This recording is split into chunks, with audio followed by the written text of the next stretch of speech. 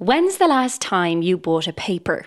I don't buy the paper ever. Or sat down to watch the news? Oh my God, I'd say a few years ago at this point, yeah. Well, according to Reuters' recent digital news report, for 18 to 24-year-olds, the answer might just be never. With the availability of how much there is out there, there's a little bit of information overload, and some people do just turn it off completely. But if TV news is tanking and papers practically prehistoric, how are young people staying up to date, and what news is feeding them? Well, I think firstly, we've never had so much news in our everyday life. Claire Hyland, head of the youth lab at Think House, has been combing through Reuters' findings.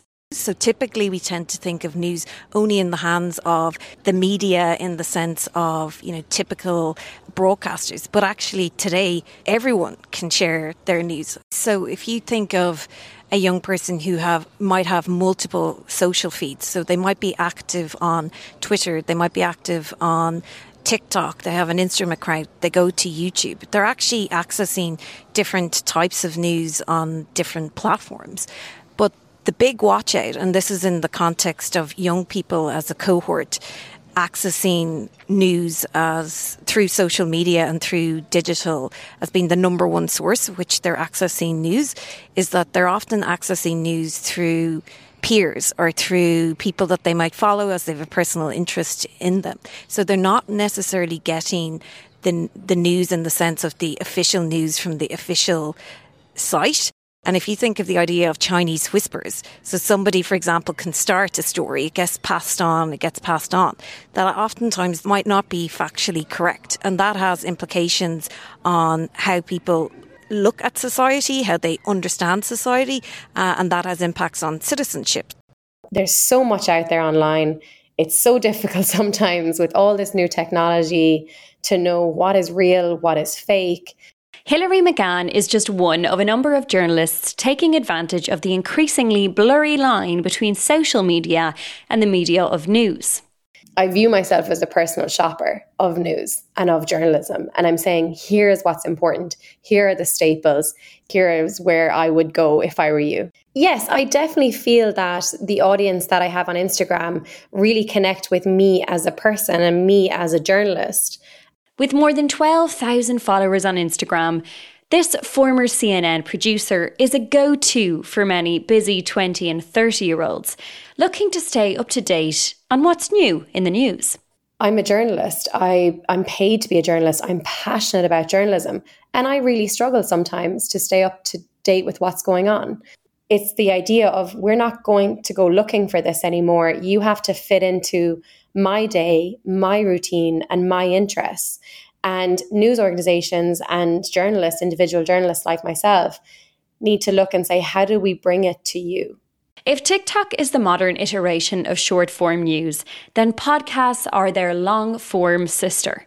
I mean, I don't have a friend who doesn't listen to a podcast. You look at this time of year in particular, I've even noticed a real uptick in my friends talking about podcasts. And a lot of that is to do with them walking to work, their commute to work, back and forth. And again, that goes back to the same theme, the same conversation about how we as an industry find a way to slot ourselves into the lives of our listeners, our viewers, and our readers in a way that doesn't add to their workload or the amount of things that they have to do in a day, that we're kind of a little bit of a relief during the day in your commute, or as you're going to bed, you're just scrolling through Instagram, whatever it is, we can bring it to them. I think we need to view ourselves as really providing a service that is partly a delivery service, as opposed to just saying, we've got the content, hope you find it. And what is that content young people are looking for? We see a lot of stories that are rooted in what we call at Think House, this idea of slay, play, drama all day. Claire Hyland again. So just drama erupting, particularly when you think of young people that have grown up immersed in an internet culture. And in fact, internet culture is real culture. So you might have a certain makeup artist that is feuding with another makeup artist. And then there's, all these bylines and plot twists and sagas that are happening kind of behind the scenes. Is Colleen Ballinger going to make an apology video to Adam McIntyre? Let's talk about it. And then there's communities and fandoms around either that subject area or that persona, that celebrity even. So then it gets the opportunity to be dissected and analysed, and like it's fun. As well as favouring entertaining and even interactive news content, this year's Digital News Report found that young people gravitate towards positive stories or solution-focused articles and are even likely to filter out negative stories or depressing news. News around maybe the war in Ukraine, healthcare, certain things that they just don't help, I guess, manage their own personal mental health on a day-to-day. So that's why we see people purposely choosing to not follow certain sites. Like everything I engage with online is all things that I want to, and like if I don't want to watch something, I'll probably just press not interested, and I'm like very actively like, no, I don't want to watch that. Whereas like probably something that anything that comes up on my mum's page, she's like, yeah, have to read this now, have to know about this. I've seen my mum in depressive episodes over things that I'm like, Mum, this, you can't do anything about this. And she's like, yeah, it's terrible. I'm like, yeah, I know, and you can have empathy, but you don't need to watch it all the time.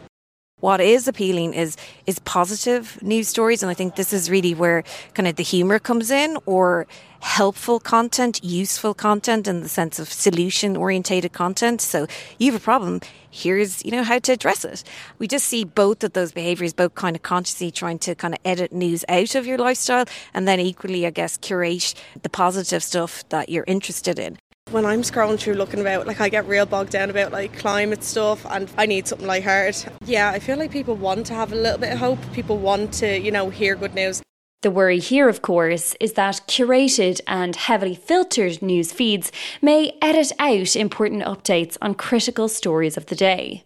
Social media will always bring you that incidental global conversation, and people will be kept up to date. There's no way that you can avoid it. Joanne Sweeney is founder of the Digital Training Institute.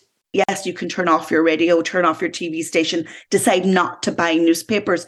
But social media brings us the trending conversations of the day.